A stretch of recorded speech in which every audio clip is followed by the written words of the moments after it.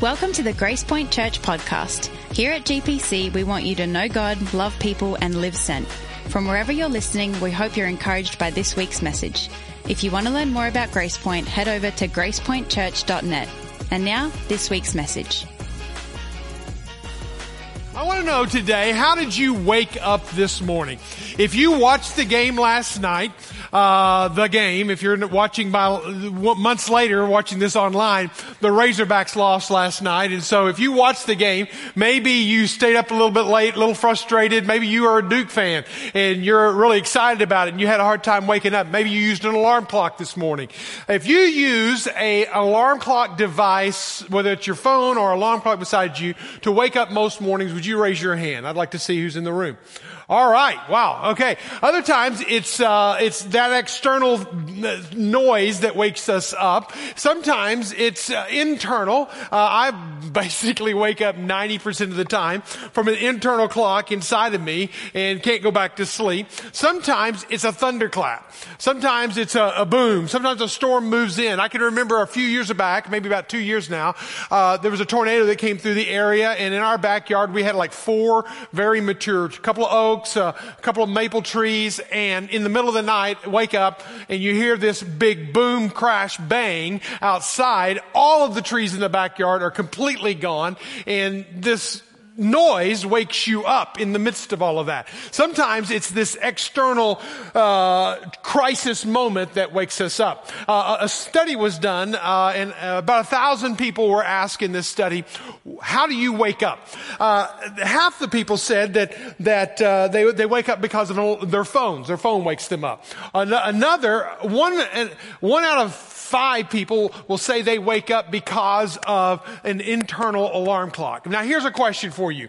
How do you wake up spiritually? You can sleep in your own spirit. You can be at a point of apathy. You can be at a point of distraction. There's a lot of things that can cause us to even sleep spiritually. How do you wake up spiritually?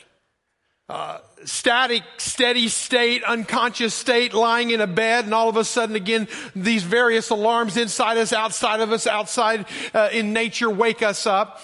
That static, steady state of unconsciousness. But then you wake up into a dynamic state of very much aware of what's going on. What is it that does that for you spiritually? I want to ask that question, and I want you to think about your own spiritual journey. Because all of us probably have an external experience. Hopefully we have an external experience where God steps into our story and He speaks to us. It was so exciting this past Thursday. This person is in the room. I'll not embarrass them or call them out. Though it's not embarrassing, it's just exciting. This Thursday afternoon, it was so exciting to be in my office when one lady who's just an incredible person who's going through a lot, but she expressed a desire to be in a relationship with Jesus. That is exciting. Would you give the Lord a round of applause for that? Calling people to Himself. That is exciting. It's why we exist. And so it was so cool to see how she went from living a life of doing and sensing obligation and sensing it's based on what I'm trying to get myself to, and learning it's not about trying, it's about trusting. It's not about what I do, it's about what Jesus did. And leaning in on that, in that spiritual awakening moment. I hope by all means that everyone in this room has had that. If you haven't, please do not exist any longer on planet Earth until you have that relationship. If you don't know what that means and looks like, then come see me after the gathering, and I want to talk to you about that. But then there are times when we go into our life and we're in this relationship with Jesus, but apathy slips in. Distractions slip in. Avoidance comes up on us. We get so busy with our own life that we need an internal alarm clock to wake us up. That internal alarm clock is the Spirit of God when He says, listen, I've got something better for you. You're not on my track. I need you to get on my track if you want to live the life that I have for you. And that's why we're in this whole series of trading up, is the idea that we're moving from our way to God's way is a far better way for us to live. And hopefully there's an internal clock going off inside of all of us saying, hey, it's time to wake up. And then sometimes it's that clap. It's that bang, it's that boom that wakes us up spiritually.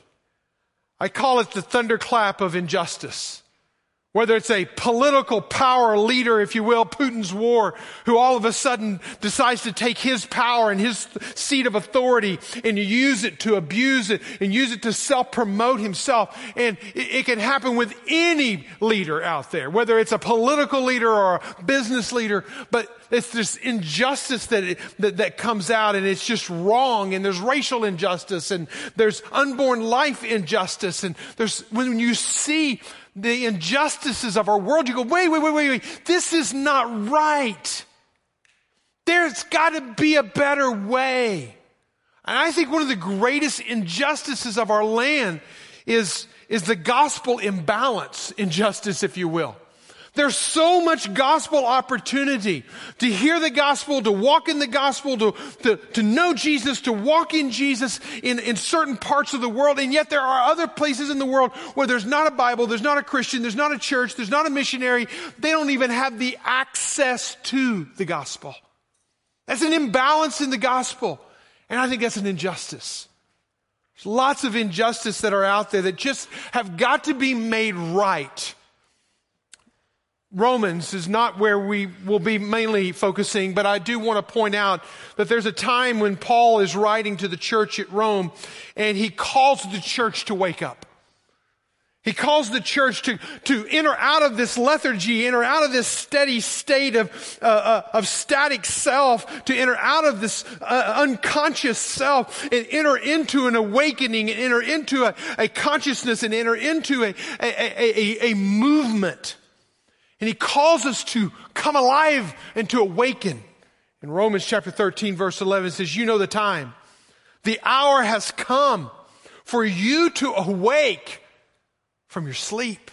He's saying this to the church. He's saying this to believers. That, listen, as believers, we can get in this steady state of apathy and lethargy and stagnation that if we're not careful, we can live there and abide there for years on years and decades on decades. And God is saying through the lips of Paul, through the fingertips of Paul, listen, church, believers, it's time to wake up. It's time for us to wake up. And what are we waking up to out of our apathy, out of our distractions, out of our misplaced values, out of our cold hearts toward God and the things of God? What are we waking up to? Well, you got to read everything in context. If you go to the verses just prior to this, in Romans chapter 13, verse 9 and 10, he says, you shall love your neighbor as yourself. Love does no wrong to a neighbor. Therefore, love is fulfilling the law. What we need to wake up to, what we need to see the connection to, he's calling us to wake up to what's going on in our neighbors' lives. He's calling us to wake up to loving our neighbor, maybe like we've never loved our neighbor before. Now, don't just think of the geographical neighbor in your subdivision. Think of the people in your circles of influence that you work with, that you interact with, that you went to high school with, that you still have contact with. Think about people much larger. And when I think about neighbors, I must think about it like this. It's the people that I interact with on my way that come into my path as I'm going through life. They get in my way, on my way. That is my neighbor. And what am I to do as I awaken to be more cognizant, to be more aware, to be more awakened, to be more astute, and to even be active and not asleep any longer with my neighbor and loving them? What does that look like? Whenever Paul goes on to say in the following verses, he says this, that the night is far gone, the day is at hand, let us walk properly as in the daytime. When you put all of that together, if I'm awakened to the needs of my neighbor, to the needs of the people in my way, on my way, if I'm awakened to that and I'm cognizant of that and I'm aware of the needs of that, then I am now walking properly. The way that God would ask me to walk. Again, moving from my ways to his way. Now, this whole love thy neighbor thing, this is probably not the first time you've heard this. In fact, when you read through the scriptures, you're going to find 8 different times from the book of Genesis to the book of Revelations, 8 different times. This is one of the most often repeated commandments. It's used in Jesus himself uses it 4 different times in the Gospels alone. So this is a very much loving our neighbor is something we got to put our arms around. So I come back to my definition of neighbor. You make your own definition of your neighbor is anyone who is in your way on your way. As you're living out your life that God puts in your path, whether it be for a moment in time or it's for a season of life, how can I be awake to love that person next to me? Because so much of our life is about us. But if you're going to notice the Jesus way, and we're going to move from the my way to the Jesus way, you're going to notice a different paradigm he operates under. It's not just about him, and he's the King of Kings, Lord of Lords. It should be about him. But he makes it about others. And he calls us to love our neighbors as ourselves. How does he do this? There's emotions that go through us, it goes through us in life, and I did not even begin to try to count all of them, but somebody has counted them. I verified it, a couple different sources, that there's about 34,000 different emotions that you might be able to feel. Combinations of emotions and things that you may be able to go through. Again, that blows my mind to think that there's that many. In fact, you take that 34,000 and you can put them into about 27 different subgroups of emotions that you can go through. When you read the Gospels and you look at the life of Jesus, you see 2 primary emotions. One is so clear. The other one, it might catch you off guard. The one that might catch you off guard is that Jesus is angry quite a bit. Okay? Now, I almost had a whole message I was going to preach on the anger of Jesus, just so we'd understand what righteous anger looked like, and that may be another message another day. But the number one emotion that you will see in the life of Jesus is an emotion of compassion. Compassion is what flows through Jesus and what motivates Jesus. It stirs in Jesus. So much of our emotions of the 34,000 that we can feel, we will feel based on ourselves. Compassion is an outward focused emotion.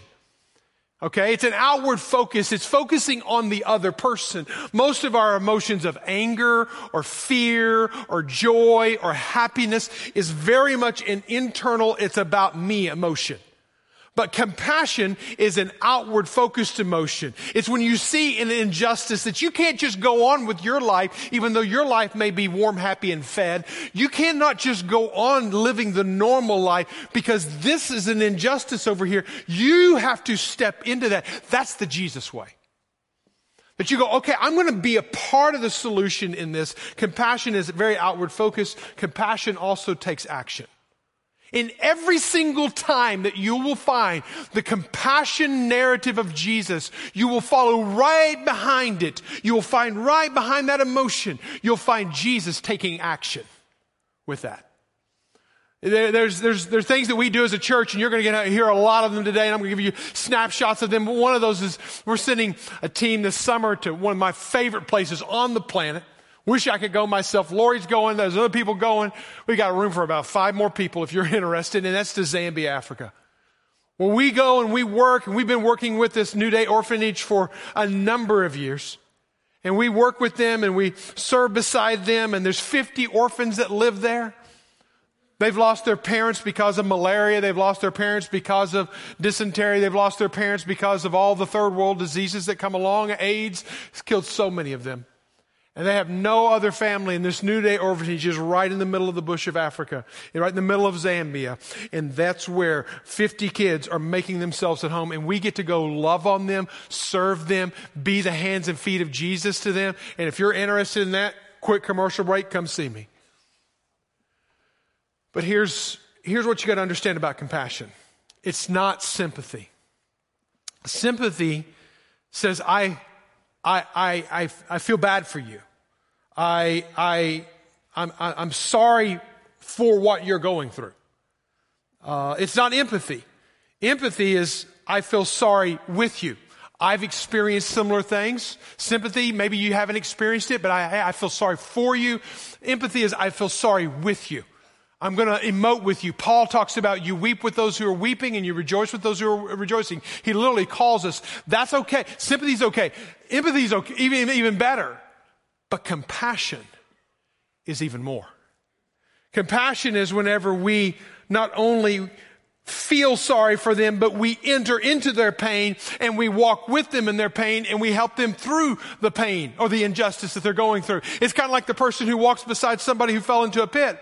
Sympathy person looks down and says, I'm really sorry you're down there. The empathy person says, man, what does it feel like to be down there? I've been in a pit myself. I can feel with you, and I'm going to stay right here with you, and we're going to just weep over this situation together. But a person of compassion will do all of that, but then will climb down into the pit with them and help get out of the pit with them. When you look at the life of Jesus and you say the two top emotions that Jesus is going to feel, one of those is anger, and a lot of that's for the injustices of the world. And the second one is compassion. And if I'm going from my way to the Jesus way, I've got to do some kind of barometer check on the compassion of my life. And when you look at this, take your Bibles and find the book of Matthew. This is just one account of the many times that we see Jesus showing, not only just emoting, but showing and emoting compassion. Matthew chapter 9.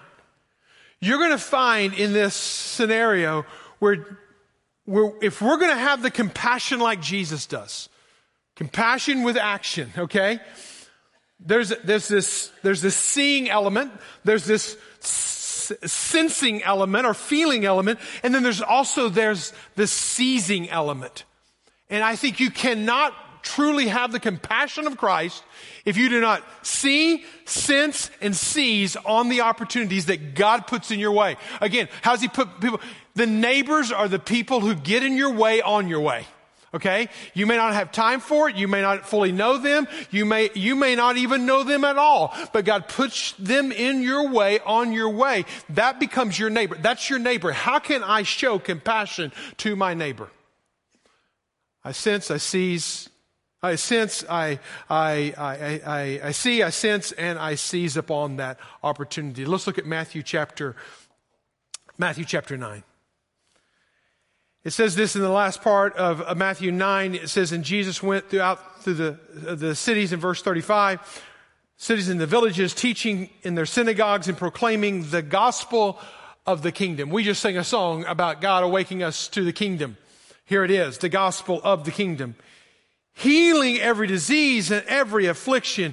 And when he saw the crowds, he had compassion for them because they were harassed and helpless like sheep without a shepherd. And then he said to his disciples, the harvest is plentiful, but the laborers are few. Therefore, pray earnestly to the Lord of the harvest to send out laborers into the harvest. We talk about trading up from my way to the Jesus way. It's awaken me from the sympathy and the empathy to compassion with action.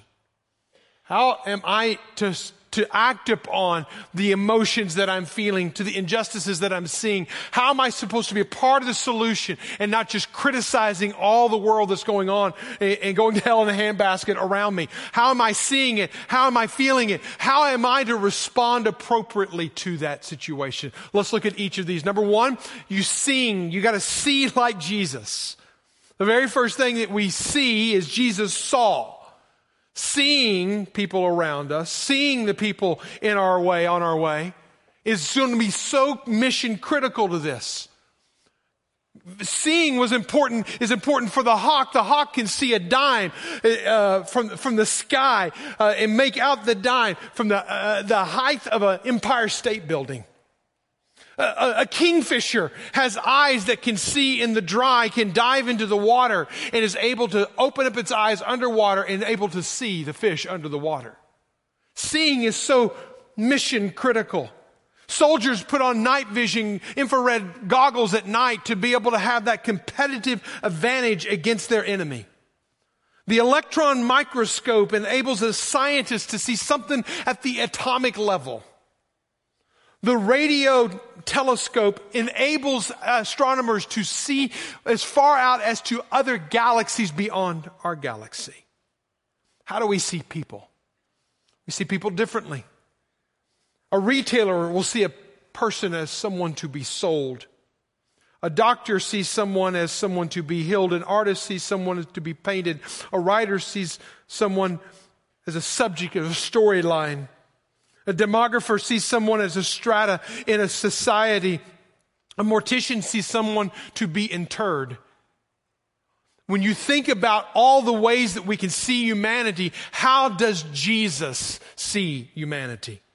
Look with me carefully at verse 36. And Jesus saw the crowds. He had compassion on them because why? Why did he have compassion? Because what he was looking at was there were people that were harassed and helpless like sheep without a shepherd.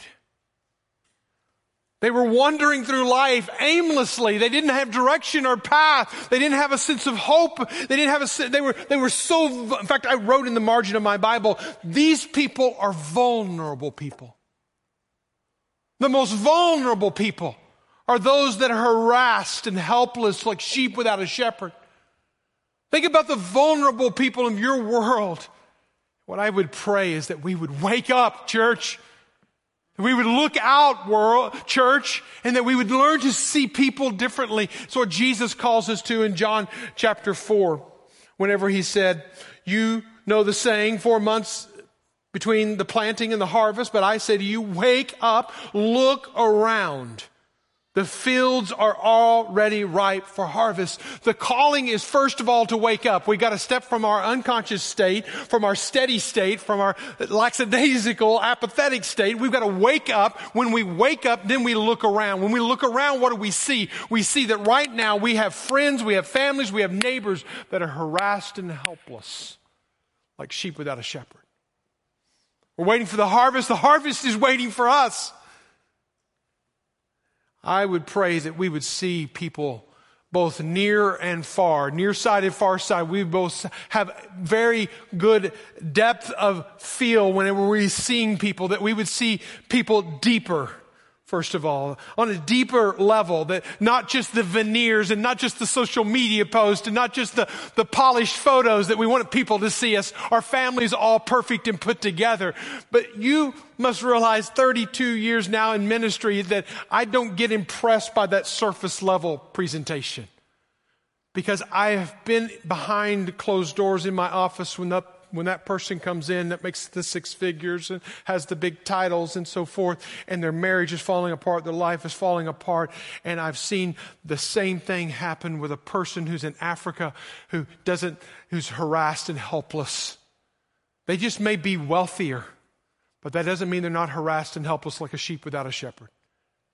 There's a lot of us that have a veneer. St. Augustine of Hippo said it well in his book, Confessions. First paragraph of his book, he said this: you made us for yourself, and our hearts find no peace until they rest in you.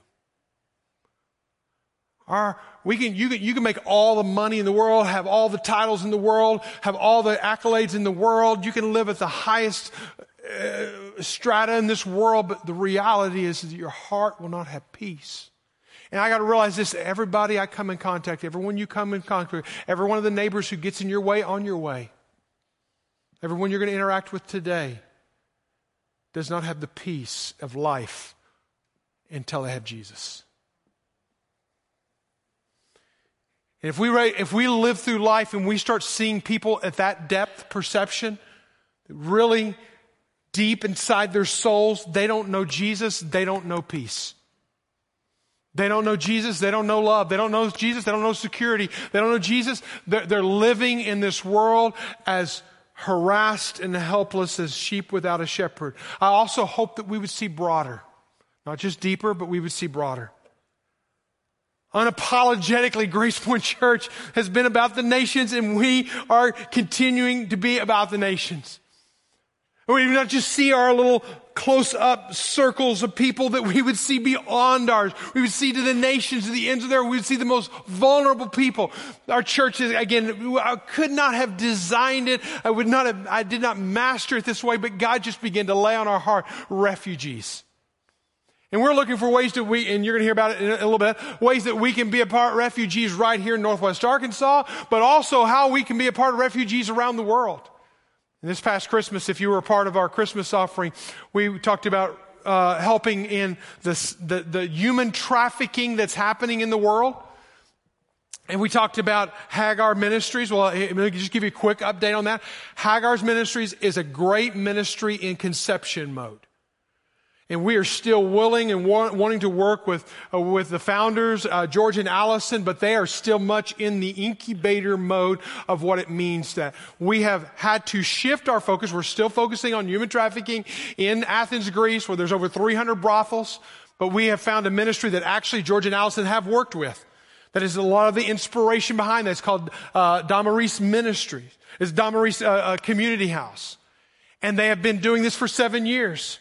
And we're going in and they've had 36 people, 32 girls, ladies come through that from 16 different countries. And they zero their attention in on women who are pregnant, who had their children while they are being trafficked. Can you imagine that sense that they're carrying that child that came from that lifestyle? And Damaris Ministries is right there in the midst of that. Again, 22 ladies right now in their cycle. Already some have come through that. One of the ones who's a part of that ministry right now was a former slave in the ISIS group. So it's very real. I want us to see not only deeper, I want us to see broader. And we'll continue to do that as a church. We got to see the world. We got to see the nations. We got to see the peoples out there who do not know of Jesus. They're helpless and they're harassed. They're like sheep without a shepherd. But we also got to sense. I pray that we will sense. We will feel like Jesus feels. I pray that we will sense. I was walking through Victoria Square where we have worked with in Athens, Greece. If you've ever been, you've been with us there where there's just many, many refugees. I was walking through there my last day in Athens a few weeks ago, listening to a podcast of all things, just walking through, praying through the Victoria Square where all these refugees had lived and worked and just tried to exist from their life that they had had before. And this one statement was made on the podcast. It says, it was a Brazilian proverb, the heart cannot taste what the eyes have not seen. The heart cannot taste what the eyes have not seen. Once you see the injustices, once you see the brokenness, once you see the world and all of its helpless and shattered and sheep without shepherd, once you see it, you should feel it. It should go into your very being. You should not be able to just go on. If you can just go on and eat and go on and sleep and just go on with your life, then I ask you again, ask God to wake you up. Because there are people that don't have the same opportunities and justices that you have. This word compassion that we are centering off of literally means the bowels inside of a person. So you could say it like this: you make my bowels move. You so disturb, this situation so disturbs me. The helplessness, the brokenness, the sheep without a shepherdness of the people so disturbs me. Literally, I'm sick at my stomach. That's the level and the depth of how far. The pit in the stomach is not even descriptive enough. It's hurt and it's loss and it's injustice. It's when people die needlessly on our streets or foolishly in our schools. That just drives us to just, this is an injustice that something has got to be done. When we are not just saddened, but we are angered and we are saddened when we see the injustices of our world. Not taking a political position, but just realizing that's not right. It's not the Jesus way. And it bothers me deeply. Abraham Lincoln said it like this: I feel sorry for the man who can't feel the whip when it is laid on another man's back. That is compassion. When you cannot go on with life as normal when you see injustices. We have a ministry called Mosaic that started back in 2009. And it started in our church already. There was a movement of families in our church that were fostering and adopting. Lori and I got literally blindsided. I can't take time to tell you the whole story, but we got blindsided in 2009 when we became under conviction because we didn't adopt a young African girl that we could have and should have. We didn't. In 2009, when we lived there, back in the 9 years prior, we should have adopted her. We didn't. And it was 9 years later that we woke up and we needed to do something. And I got on a plane in a matter of days and went over to work at adopting her, and complications that I don't have time to go into. But what happened is God used that awakening moment. It was a thunderclap moment in our lives that was already happening in the lives of several families in our church that were adopting and fostering families out. And it's still happening in our church today. It was a thunderclap moment that woke us up that something is not right and something's got to be made right. And out of that has birthed the ministry that we call Mosaic, which is where we literally see the broken pieces of people's lives and we want to put it back together as if it's art. We want to be a part of a person's redemptive story. In a couple of weeks, again, I want to give you lots of calls to action today. In a couple of weeks, we're going to have our Hope and WA Day. It's an opportunity for all of our families to get involved. Even if you're not fostering and adopting, you can be a part of. I have a vision and a prayer and a desire that instead of children waiting for homes in Benton County, that there would be homes waiting for children. But then it leads to number 3. It's not enough to see. It's not enough to sense. There has to be a seizing. A seizing, a motivation of, again, I'm at this steady state of unconsciousness. I awaken. I start moving. There's dynamic. There's muscle movement. I now start standing. I start moving towards the problem. I start becoming a part of the solution. Kyle Eidelman said it like this. He said, real compassion doesn't just break your heart. It moves your muscles. Feelings of compassion are God's call to action. The way you know whether you chose compassion isn't by how you feel, but by what you do. What have you seen? What have you felt? What are you doing? There's a sociological phenomenon called the bystander effect that happens sometimes. And it's whenever we look at first responders and we go, yes, yay, first responders. Thank you for being a first responder.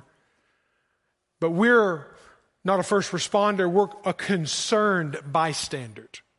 Again, bystander effect. Understand it. So when the bystander feels, empathizes, sympathizes with the situation, but doesn't see itself, that person doesn't see themselves as a part of the solution. They just are moved with empathy. Kevin Carter, a Pulitzer Prize winning photographer, probably is the best example I can give you. When he was taking a photo of a Sudanese child bent over in an African field, dying of malnutrition, with a vulture watching on. This photo won him a Pulitzer Prize. He waited for 20 minutes for this bird to raise its wings, to move closer, to get an even more captivating photo. Never happened. He takes the photo. He moves on to something else. And again, wins this prize. But the second question was, what did you do with the child? I didn't do anything. I took the photo and I got distracted. Sad to say, Stephen Carter goes home and takes his life after winning the Pulitzer Prize, because the guilt and the shame of realizing that he was a bystander when he could have been a solution, when he could have helped, put down the camera, been a part of making a difference in a kid's life. When you look at the life of Jesus, you don't see Jesus as just looking, oh, you're helpless and harassed and without a sheep, without a shepherd. No. He leans in on them. When they were hungry, he had compassion and he fed them. When they were a leopard with a terminal skin disease, he healed them in Mark 1:41. When they were blind in Matthew 20, he gave them eyes that they could see again. Whenever there was a grieving widow, she had already buried her husband. Now she's about to bury her son. In Luke chapter 7, Jesus goes and brings the son back to life again. When there was a demon-possessed person, he didn't leave him demonized. He delivered him in Mark chapter 5 from the demonization. The compassion of Jesus, whenever he saw somebody with an aimless life, he gave them wisdom and direction so that they could live. See, compassion doesn't just move me. It moves me to action. When you look at the action that Jesus calls us to in verse 37, he says, then he said to his disciples, so after he's been emotionally churned up on the inside because of what he's seen and what he has felt, he now turns to his disciples in verse 37. He says to his disciples, the harvest is plentiful and the laborers are few. Therefore, here's your call to action. Pray earnestly. The Lord of the harvest will send out laborers into the harvest. Jesus, first of all, calls them to prayer. Prayer precedes action. It should always. We talked about this last week. Prayer is not a last line of defense when all the wheels are falling off the bus. Prayer is the first line of offense so that we can move the gospel in, so we can bring the kingdom of God in, so we can bring hope to the hopeless, so we can bring peace to those in internal wars. That starts with prayer. It leads with prayer. He says, pray earnestly. I thought about what a phrase, what a descriptor. It wasn't just pray, I pray. We talked about having a life of prayer or a prayer life last week. I'm not going to reshare that. But the point is that he didn't just call us to pray. He calls us to pray earnestly. I kept thinking, I've heard that verse before. I've heard another time when that verse was used. And I remember it yesterday afternoon. It was in James. It was in James when James talks about Elijah in James chapter 5, verse 16. He says, pray for the righteous man. The prayer of a righteous man has great power to prevail. Now, unless you think, well, I'm not a righteous man or woman. I can't pray like Elijah. Elijah was a man just like us. Nothing special, nothing unique. He put his sandal on, one sandal at a time, just like all of us. He prayed earnestly that it would not rain, and it did not rain on the land for 3.5 years. And again he prayed, and the heavens gave rain, and the earth yielded its crop. We've asked you, for preparing for Easter, to pray before Easter. To pray regularly before Easter. Again, the significance of that day, I'll save it till that day. If you don't understand the significance of the day, it's not just a religious holiday. We ask you also to identify. Identify and invest in 217 names right now is what you have submitted. And I will say that one of those has already received Christ this week. Isn't that awesome? Amen. Answer prayer.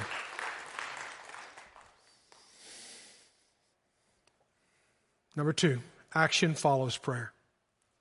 I'd like it just to be in prayer closet, go on about my life, live my life my own way, I said this last week, I say it again this week. You can do more than pray, but you cannot do more until you pray. But notice this, and I wrap it up. Whenever you say that, what did he tell him to pray? He said, pray that the Lord would send out laborers into the harvest.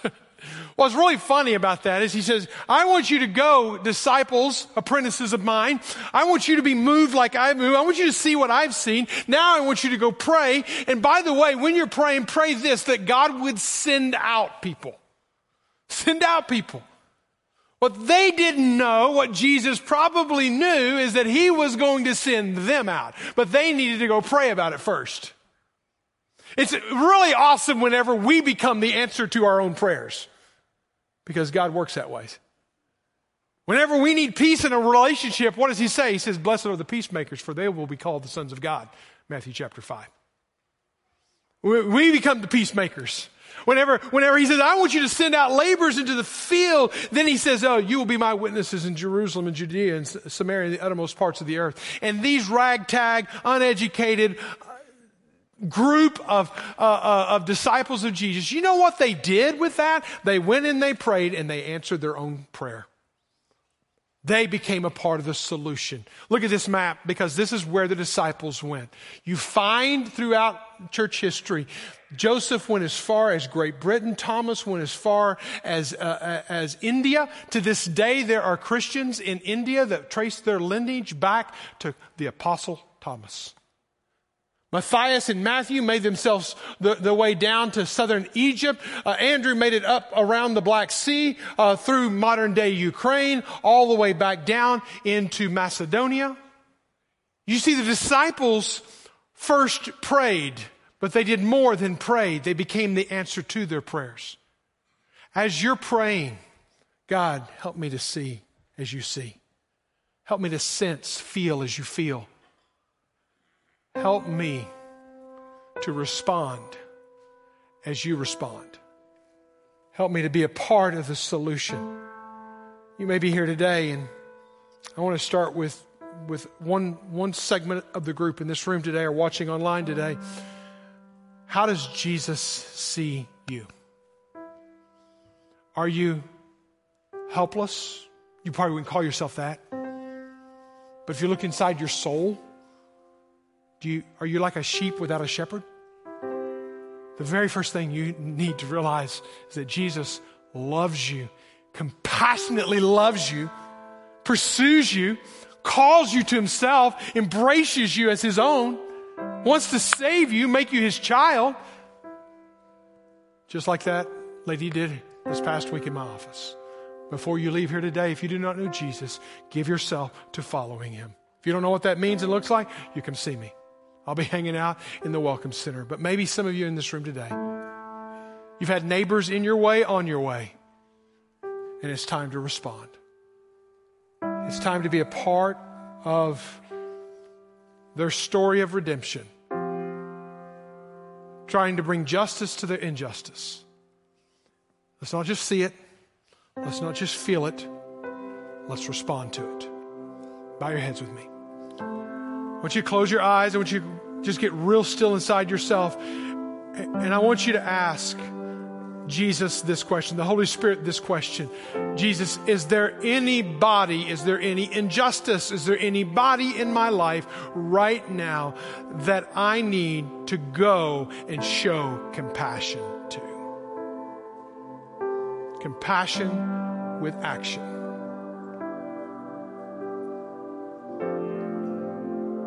If that name pops up, that face pops up, that scenario pops up, my only challenge to you is pray and then act. Don't act and then pray. Pray and then act. And if God continues to press on your heart on that injustice, that person, that situation, then act. Whatever that means. Father, you called us to be like you. You said that we would be like our teacher. You are our teacher. You showed us what compassion looked like. You're calling us to that same compassion of seeing, sensing, and seizing on those opportunities. Even when people get in our way, on our way. God, help us to see as you see, feel as you feel, act as you act. Father, right here, right now, if there's anybody in this room that does not know you, that is one of those harassed, vulnerable persons in their soul that does not know you as a sheep without a shepherd, I pray right now they would give themselves to knowing you and walk in the joy and the peace and the satisfaction of being in a relationship with you. God, help us now in this space. In Jesus' name we pray. Amen. Would you stand and worship with us? Thanks for listening to the Grace Point Church podcast. To stay up to date on all things GPC, follow us at Grace Point NWA on Facebook or Instagram. As you go, be people who show and share Jesus in everyday conversations with everyday people. Live sent.